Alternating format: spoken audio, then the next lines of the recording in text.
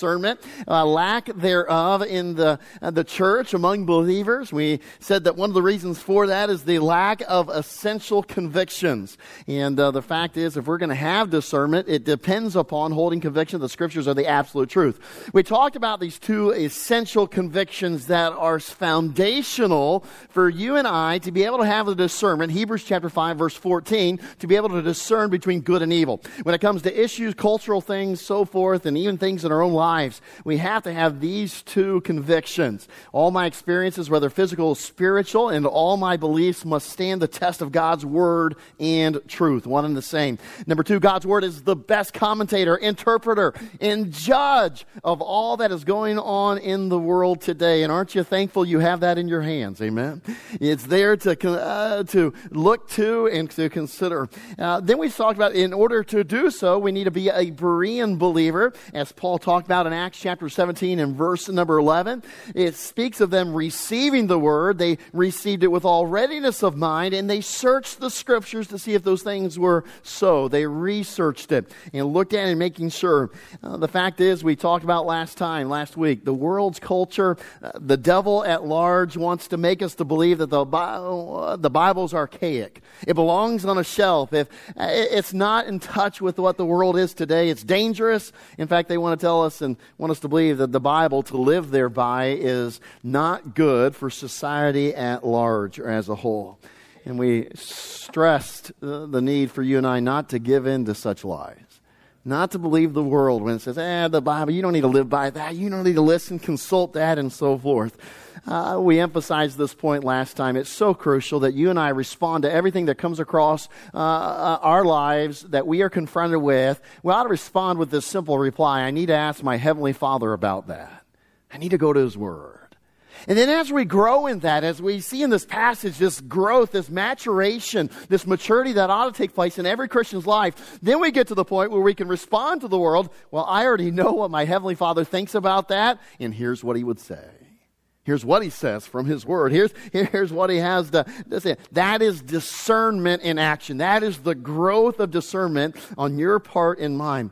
We also said that this dilemma of discernment has created these dangerous and desperate days in the church, not just through the lack of essential convictions, but also, as we've alluded to, the lack of maturity. Here in Hebrews chapter number 5, he spoke of these things in verses 12 and 13. He refers to those who need milk and useth milk. And we understood that to mean babies, right? In that picture, he's referring to someone who is not mature and like babies. And we talked about babies and had fun with the reality that babies put anything and everything in their mouths. Amen. And so the fact is this, spiritually, and Paul, we looked at Ephesians chapter 4, where he says, some of you are tossed to and fro. You're as children, and you're taught, you put everything in your mouth. And so it is spiritually that, like no other generation, we've said this, because many believers lack discernment. Like no other generation, we are bombarded with and exposed to more religious ideas, more teaching, more erroneous theology than any people in history. The world around us, the culture, YouTube, you name it, social media is repeatedly saying, eat this, try this, do this. And so many of us as Christians, we're just putting it in our mouths spiritually, without having discernment that is derived from maturity, from understanding that I'm looking to God's Word. We considered it in light of the illustration we looked, and this is where we finished last week, and so we'll pick up right here. That was just a quick review. We picked up with this illustration.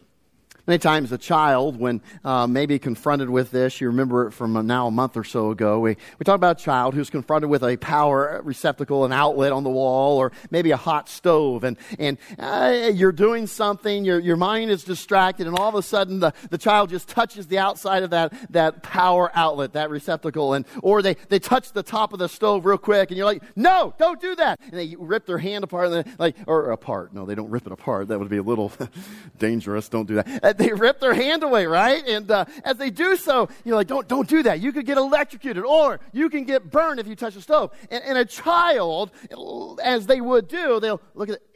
It didn't hurt. It didn't burn. I didn't get electrocuted. And in their simplicity, in fact, what we would say is, no. You just haven't had enough experience, because I'll tell you, if you do it enough, it's going to happen. Amen. You keep your hand there long enough, you touch a hot stove enough times, guess what? You're going to come away with a burnt hand. See, the problem is this, and we get it, we understand it, and we give them somewhat of a pass and say, listen, just learn by what I tell you, not by experience in this sense. But the fact is this, there's a lack of maturity on their part because they do not have experience.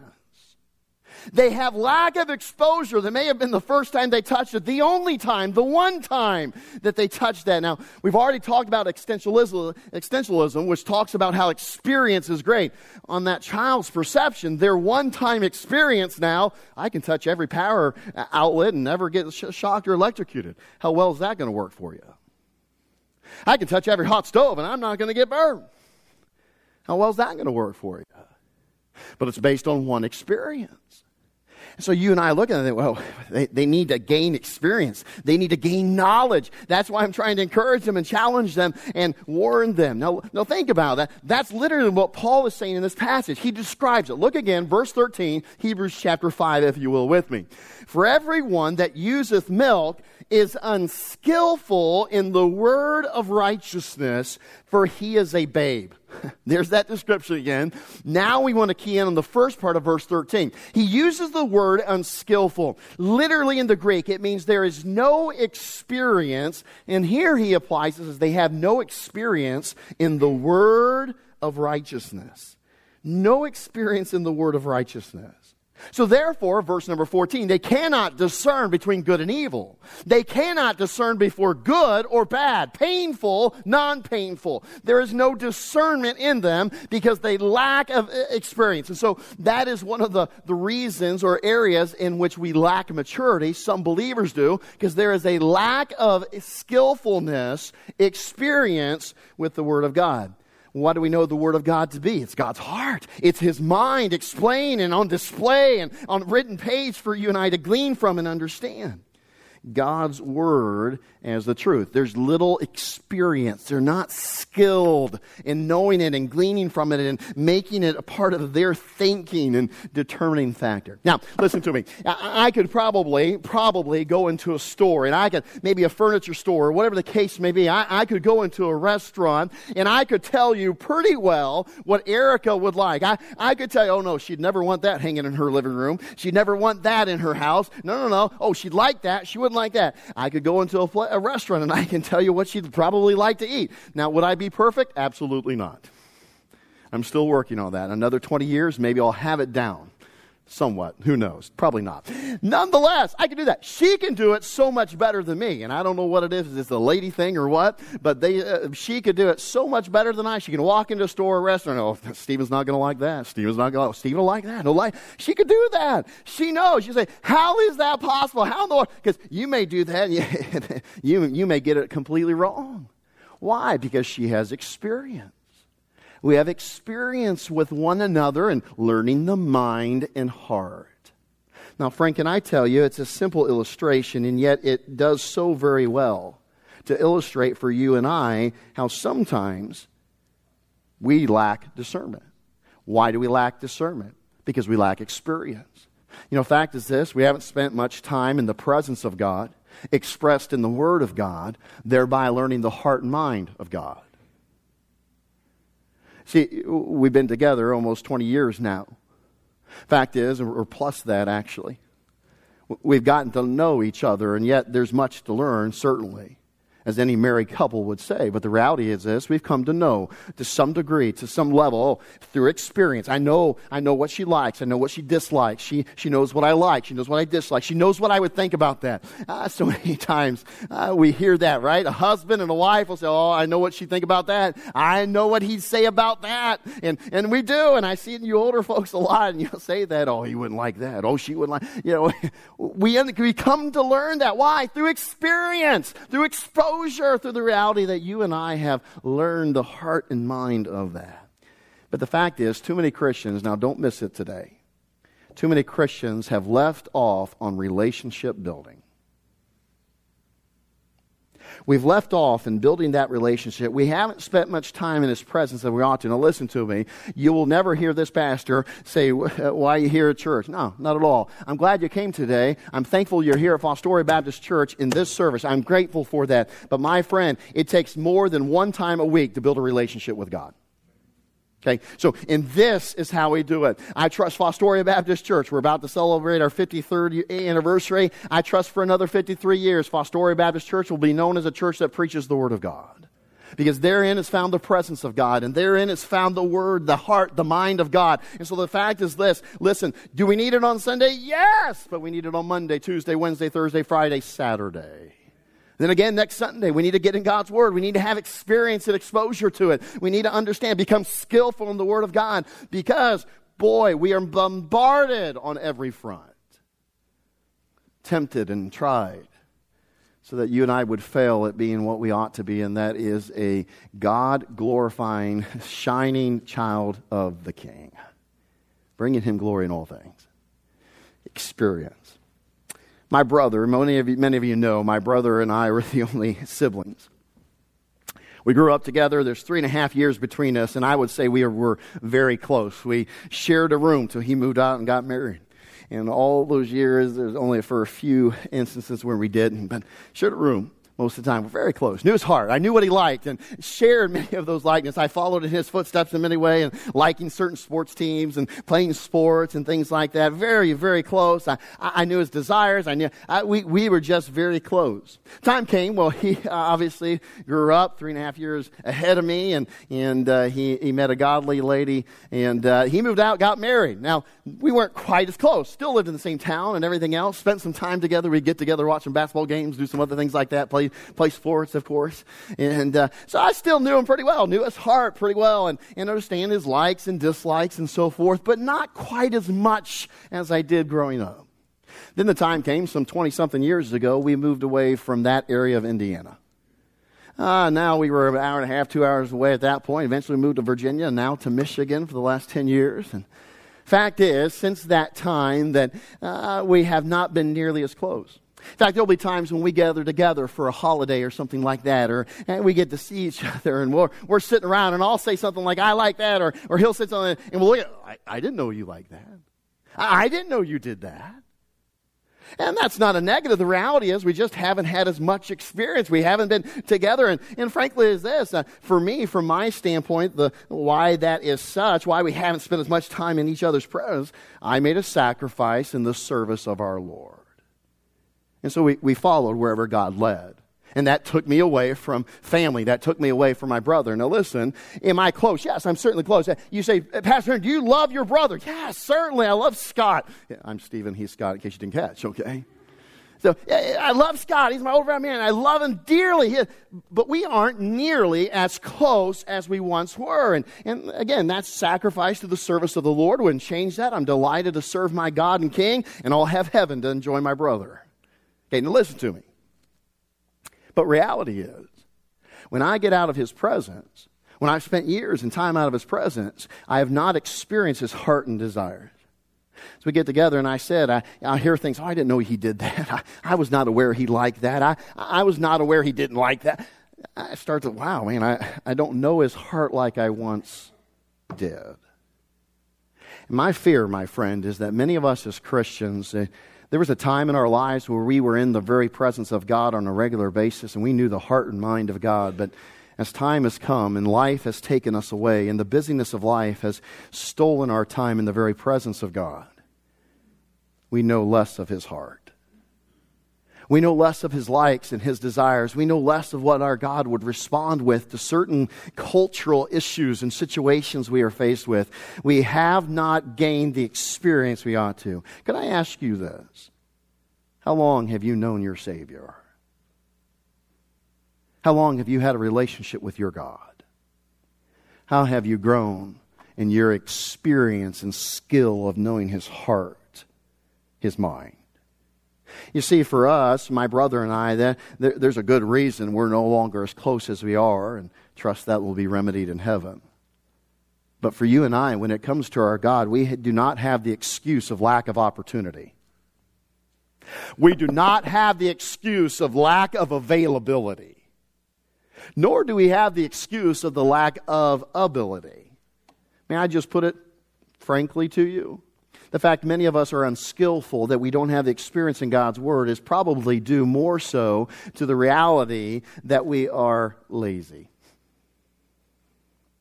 A lazy unwillingness to get in God's Word and gain experience becoming skillful with it. Becoming skillful with it.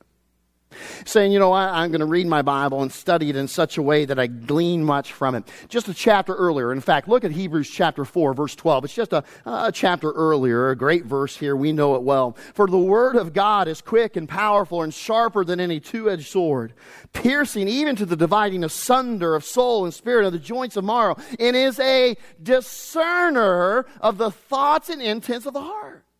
A discerner. I love that. Why are we talking about God's Word being the foundation of our discernment? Because it is the great discerner of the thoughts and intents of the heart. I love it even in context of what it is speaking about. And the reality that you and I, the fact is, it is the number one discerner of all truth, of all doctrine, and so forth. But there's a lazy unwillingness. You'll see in a moment, I like to refer to it as the wasteland of willingness. There's not one of us, let's be honest, there's not one of us that if we had the desire and the willingness to be in God's Word every day, we could do it. We could find the time. We have the ability to read. Praise God, Hooked on Phonics worked for us. Amen? We have the ability, the availability. God's Word is here. We live in a nation, praise God, we live in a nation where you can buy a Bible at Walmart. Praise the Lord. It's available. We have the ability to read. And my friend, can I tell you, the reality is you and I each have 24 hours in a day. We can do it.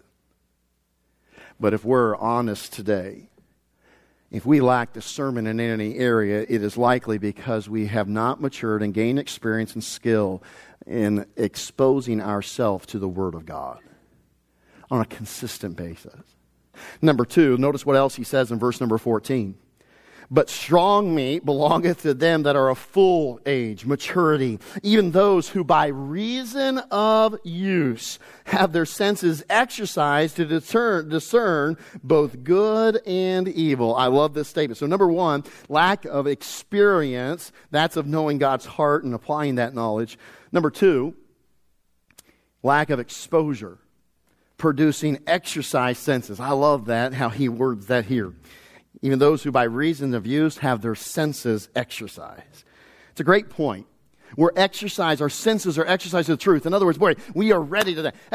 Have you ever gone into your refrigerator and you pulled out some lunch meat and you open that bag that it comes into and you take a big whiff and you're like, oh, that's terrible. That's gone bad. It's rancid. It's gone acid. In that moment, what you have just done, you have demonstrated that your senses have been exercised. One of the things that I hate the smell of is raw chicken that has gone bad. And all those nasty juices that smell and everything. Anyway, we won't get into it too much.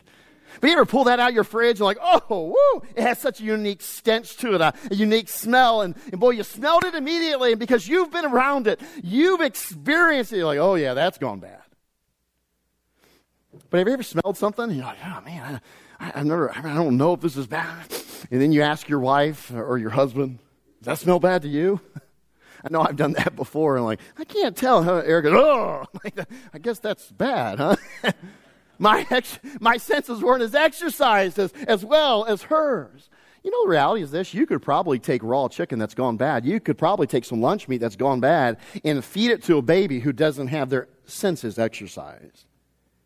And it would be bad for them. It would be terrible. It would upset stomach at the very least. Maybe a sickness that would follow accordingly. And Paul says, listen, spiritually, some of us, by reason of use, have not had our senses exercised. So that when this thought and this issue and this situation comes up in our life and in the culture, we don't know how to respond. We just eat it. We just take it in. You see, he says by reason of use, those spiritual senses exercised to be able to discern between right doctrine and wrong doctrine, good and evil, moral, immoral. what pleases God, what does not please God. I have, by reason of use, I have my senses exercised. Hey, Christian, do you have your senses exercised, your spiritual senses?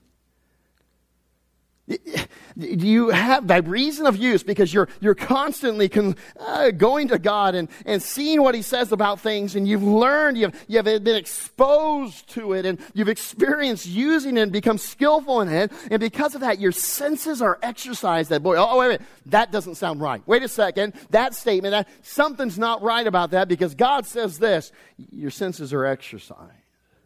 See, later in the New Testament, even John would speak of this need for every believer. In 2 John chapter number 1 and verses 9 and following, he says this. Notice it. Whosoever transgresseth, and abideth not in the doctrine of Christ. Now, we're talking about doctrine, what you ought to believe. Hath not God. He that abideth in the doctrine of Christ, he hath both the Father and the Son. If there come any unto you, and bring not this doctrine. So immediately, what are we told this demands? It demands discernment. If they bring this teaching, if they bring this thought, this idea, this belief, if they bring this new definition of marriage, if they bring this new concept of gender, if they bring this new thought about this and that, you look at it, you have discernment. Now, wait a minute. That doesn't match up to the heart and mind of my God. That doesn't match, thus saith the Lord. Now, if that's the case, what does John say to do? He says, receive him not into your house, neither bid him Godspeed. For he that bideth or biddeth him Godspeed is partaker of his evil deeds. I just tell you, I think there's a great lack of exposure and therefore use among God's people when we come to God's Word. We do not properly study it. We do not interpret and apply it. As I mentioned in a message or two ago, I fear on a daily basis we might read God's Word, but we read to get something out of it instead of saying, what does it say about today? What does it say? What would God say about this and that?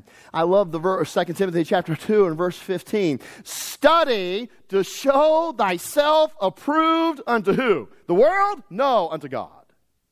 A workman that needeth not to be ashamed. Rightly dividing, and we could throw in there discerning the word of truth. Study. Study to show thyself approved unto God.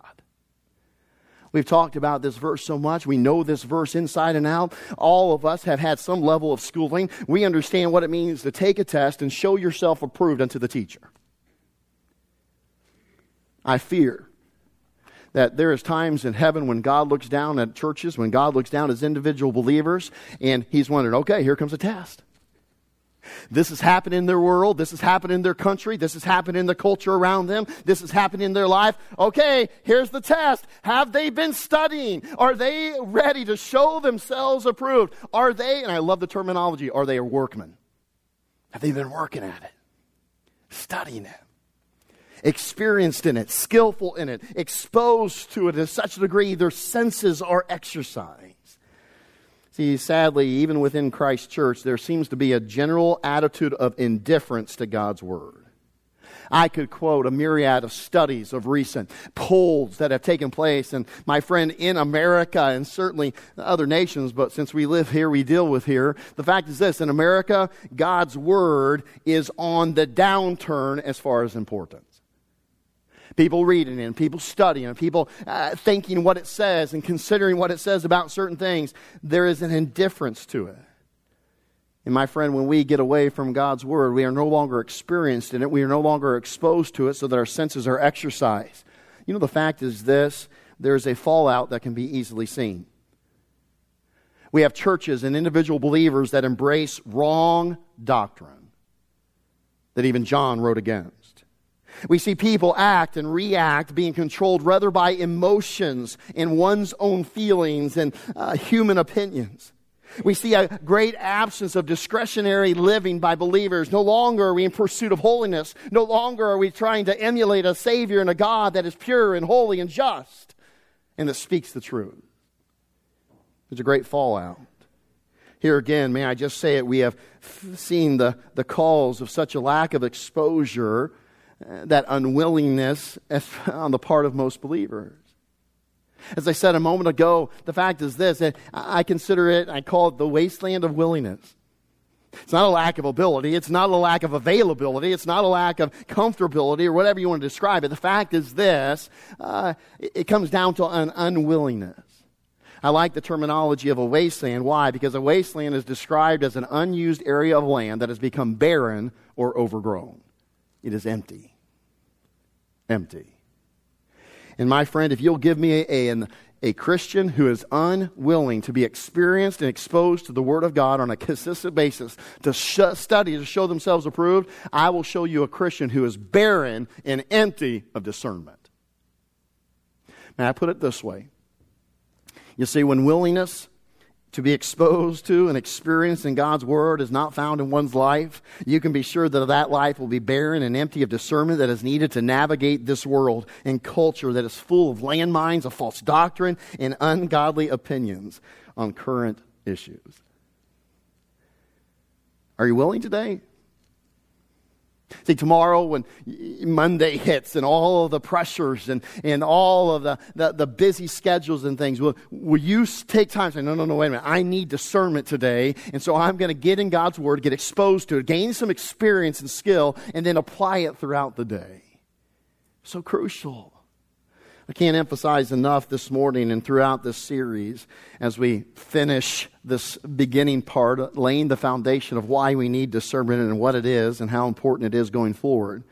I can't underemphasize at all that biblical discernment using the Word of God is a crucial means of obeying and pleasing God.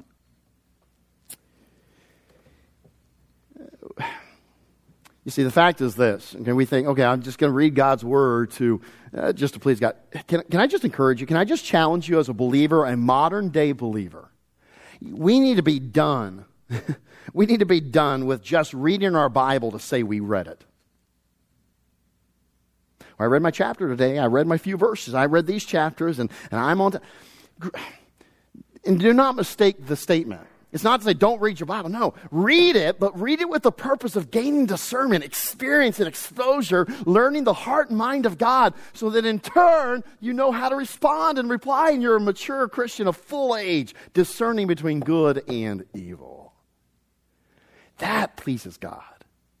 Study to show thyself approved unto God, a workman that needeth not to be ashamed, rightly dividing the word of truth, discerning because of it. You remember in Romans chapter 10, how Paul described the Jews? It's a great statement. He said they were people that were full of zeal and sincerity. They had a desire to know God, to serve God, and follow Him. But they had a major problem. He said, man, I'll testify about their zeal. They're passionate. They're excited. Boy, they want to know God, serve God, and live for Him. Man, they are sincere with it. But there was a major problem. He said this, for I bear them record, that they have a zeal of God, but not according to knowledge. That's verse 2. Wait a second, something's missing. Their zeal and following of God was not based upon the knowledge of the truth. They literally lacked discernment. He starts the next verse, and here's the problem. He says this, it's not according to knowledge. They've missed out on the experience and the skillfulness of God's Word. And because they've done so, the very next verse, you know how he describes them? He says they are ignorant. I mean, they have such zeal. They say they love God. They say they are Christian. But they lack knowledge. They are ignorant. This is what he says. For they being ignorant of God's righteousness, and going about to establish their own righteousness, have not submitted themselves unto the righteousness of God. Notice he says they're ignorant. And in that ignorance, they believed and embraced a lie, a false belief that they could establish their own righteousness via the law.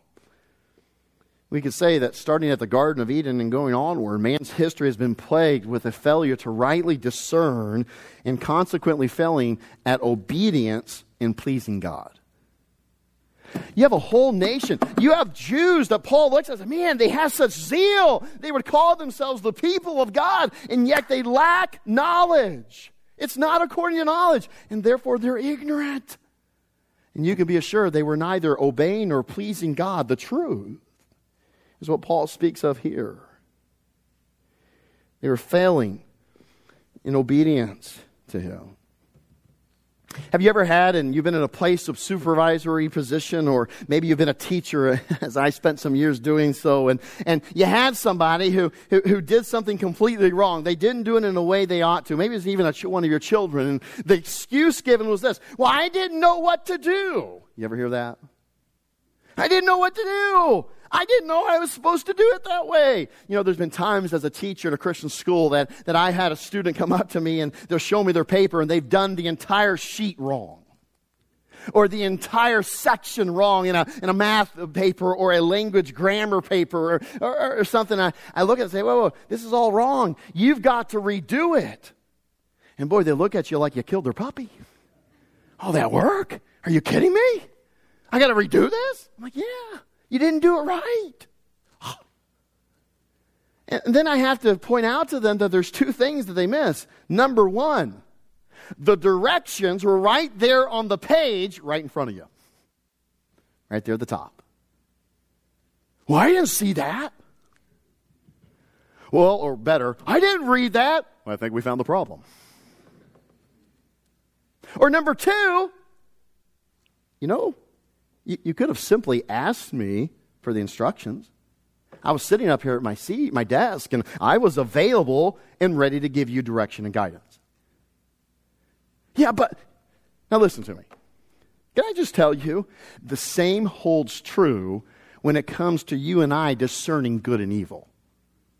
See, I can put it this way. The reality is this. You say, I didn't know that that's what God said. I didn't know. Listen, ignorance is not an excuse. If it were, every Jew would be saved that practices faithfully, that tried to keep the law and gain righteousness according to Romans 10. Paul said, no. But they're ignorant. They had zeal not according to knowledge. They missed out on the truth that no man is justified by works. We are only justified by faith in Jesus Christ.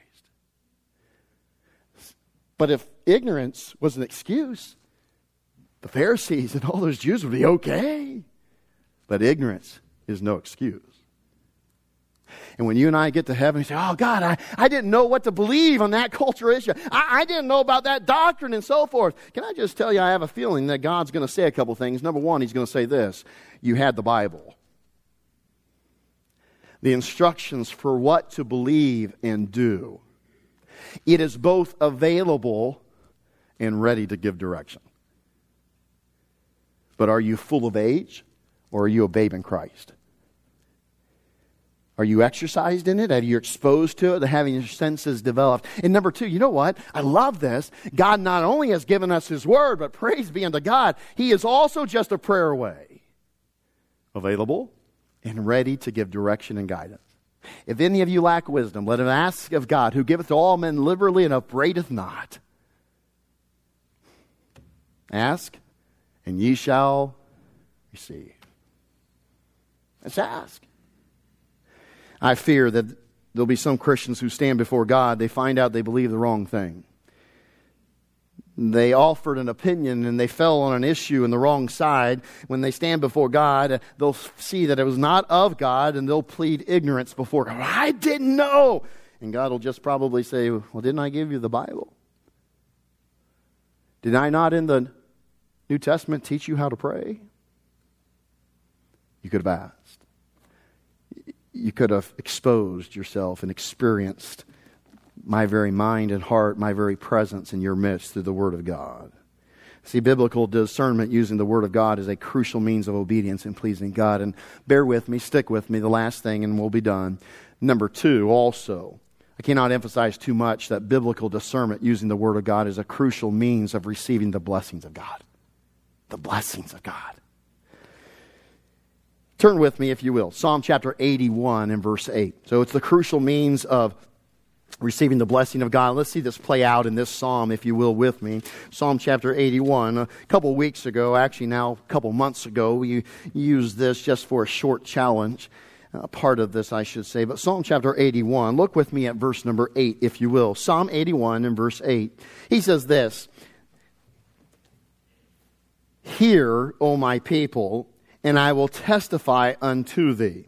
O Israel, if thou wilt hearken unto me." Now, I love this word hearken, okay? We see it several times in the Old Testament especially, and sometimes in the New Testament. But in this passage, it's used at least 3 times, I believe. And I love the word hearken unto me because it reminds us it's more than just listening. Because in the same verse, he says, hear me, right? And then he says hearken, and I like it the way it's spelled, hearken, because it reminds me it's not just listening to, it's obeying from the heart.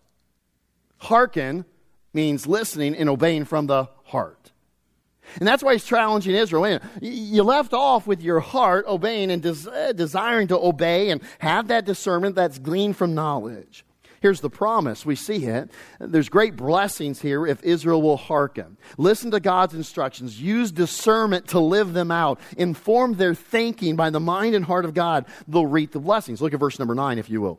Notice what he says. "There shall no strange God be in thee, neither shalt thou worship any strange God. I am the Lord thy God, which brought thee out of the land of Egypt. Open thy mouth wide, and I will fill it." A moment ago, Pastor Aaron was speaking about that we are in the hollow of God's hand, that he keeps us and watches. Now listen to me, okay?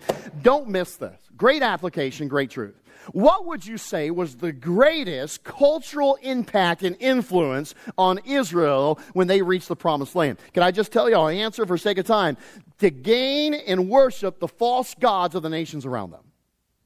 All throughout their journey from Egypt and the wandering in the wilderness, now getting to the promised land, do you realize what the greatest cultural influence was? For them to worship false gods. Here God says strange gods. Gods that aren't true. False gods. Worship them. Put them on the level of me. However you do. That was the cultural pressure of the day. And God says, I am the God. I am your God that brought you out of Egypt. See, for them, it was not to cling to any strange god. The pressure around them was, you ought to have all these gods. You ought to worship all these gods. Now listen to me. We may make careful application in a couple different ways. The cultural pressure around us today would be, yes, make yourself God. Make yourself God.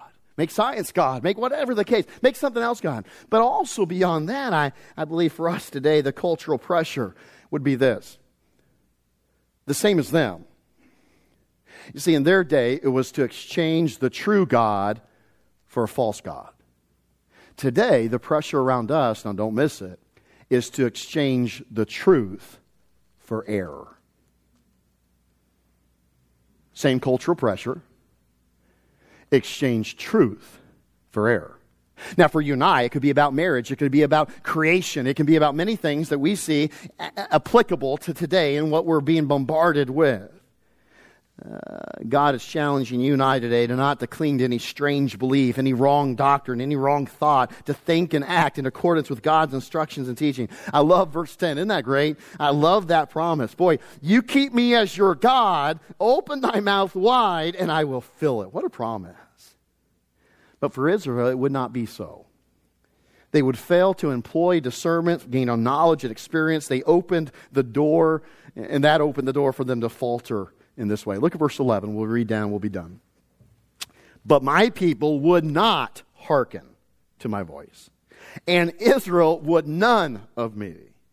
So I gave them up unto their own heart's lust. That tells you where their heart is. We talk about often around here, we need to give our heart to God. We need to give them. They did not do that. They gave themselves their own heart, if we could put it that way. He gave them up to their own heart's lust. Sounds like Romans 1, doesn't it? And they walked in their own counsels. Oh, that my people had hearkened unto me, and Israel had walked in my ways. Why? I should soon have subdued their enemies and turned my hand against their adversaries. Verse 15, the haters of the Lord should have submitted themselves unto him, and their time, Israel's time, should have endured forever. Now listen to me. I'm a firm believer that if Israel had handled some things differently, Israel would still be the power of Israel. I really believe that. I believe this verse speaks to it. Their time would have endured forever, but they failed. And God brought judgment and captivity and being conquered by foreign wicked nations. We're studying on Wednesday night Habakkuk, and that describes it.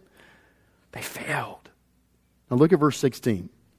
He should have filled them also with the finest of the wheat. Now listen, in the wilderness they had the manna. That was a wonderful thing, though it meant, what is it? You know what God's saying? Man, if you would just hearken unto me, if you would just have discernment day in and day out, if you would get in my truth that I have given you through Moses and the commandments and the law, boy, you will have the finest wheat. And then not just water from the rock. Notice what he says in the rest of the verse. Okay? And with honey out of the rock should I have satisfied thee. Now, you say, okay, what's honey? Well, honey was the sweetener. It's like the Dr. Pepper of the old... Okay, just kidding. It was like the sweetener, right? It was the sweetest thing. And boy, it flavored things and sweetened things. And he said, no, I'm not just talking about giving you water out of the rock. I want to give you honey. I would have given you honey out of the rock. Now, that would have been something to see. Amen. I would have blessed you beyond care. Open your mouth wide and I will fill it. If you have discernment. If you are experienced and skillful in the truth that I have given you and heeded that and not give in to cultural influences and pressure, don't give in. Stay true to your God and to the truth. See, the fact is this. Israel's history is littered with failure after failure of using discernment. From seemingly small things to big things like Psalm speaks of here. It's why it's so crucial. We must be 100% discerning of everything, from small things to big things. Now, Brother John Yeomans and I were talking on Wednesday, and we were talking about this, and I remember an illustration that I've given before. Okay? And I've said this so many times, you're probably dull of hearing, amen?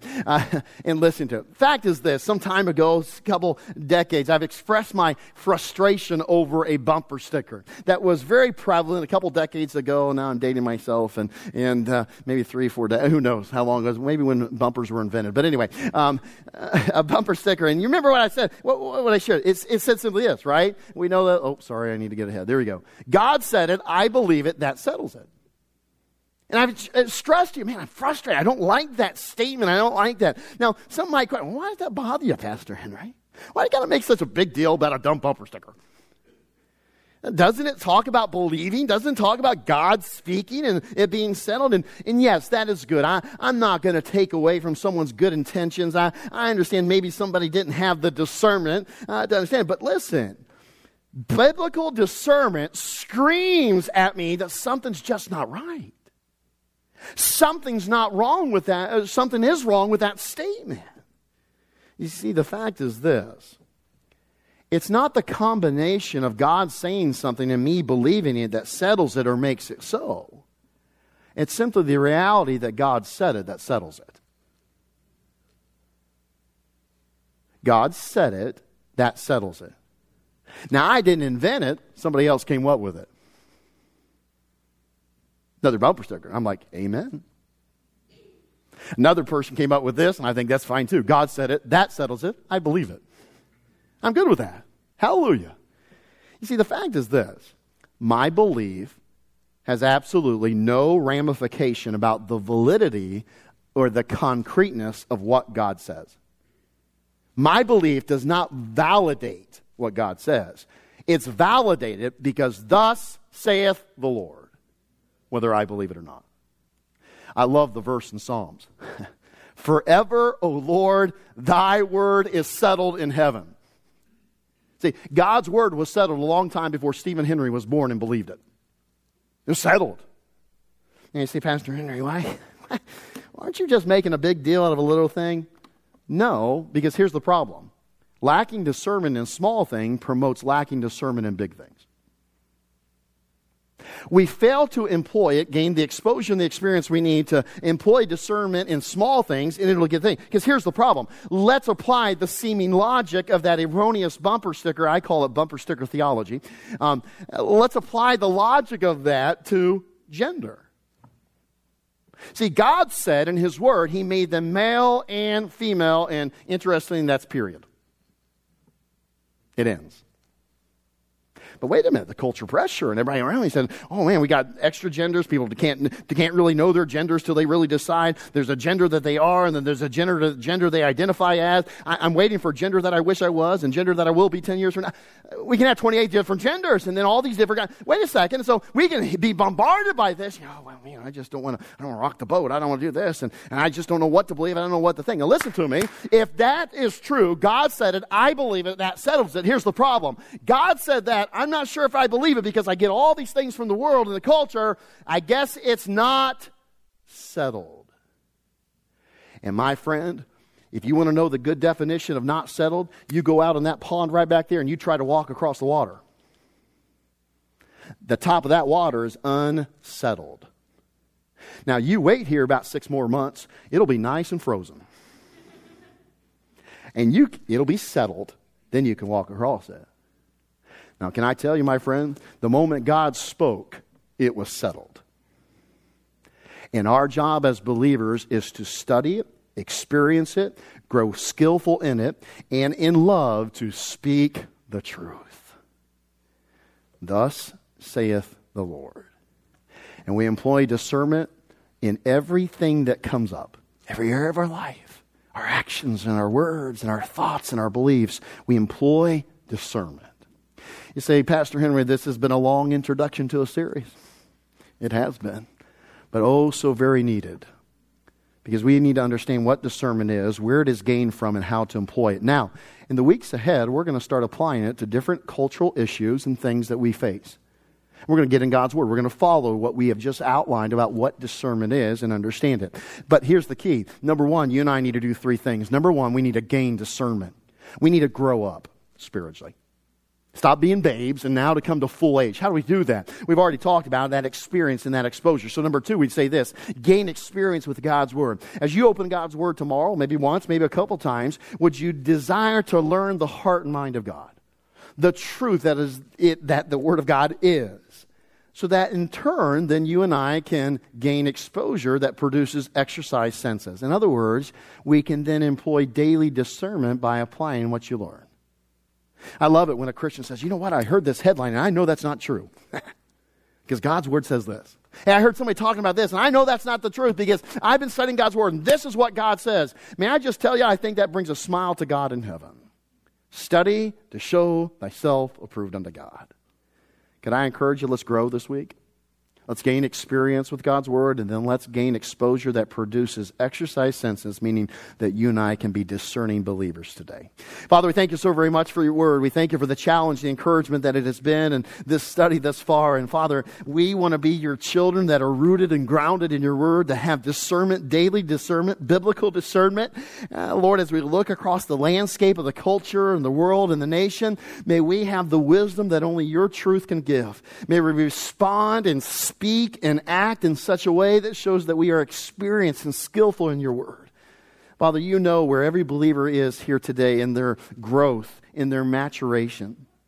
I pray, Lord, that if there's some here today that honestly they haven't been in your Word regularly, they haven't been in your presence to learn your heart and mind, I pray today they'd make a commitment, they'd make a decision that there would not be a day goes by that they don't enter into your presence to gain that experience. Then, Father, others of us, we need to make a decision that when we get in your Word, we want to glean some truth and discernment. That we want to become skillful. And, Father, we want to exercise our senses to evaluate and interpret the world and the beliefs and the doctrines around us through your Word. Father, we need to make a commitment today to be a Berean believer. May that be the case. And then, Father, I pray that you would help each one of us to speak the truth in love. May we be shining lights, not only for the gospel of Jesus Christ that saves, but may we also be the shining light for the truth of thus saith the Lord. May we speak that truth and stand for it. Bless your church. Bless your people. Help us to be all that you would have us to be. With heads bowed and eyes closed, I ask you to join me in standing all across the auditorium. The piano begins to play. Let's you and I spend some time with our Heavenly Father. Let's respond with making a decision or simply praying for help and discernment. Maybe a certain area, a certain situation. Would you do that even today? Let's pray together.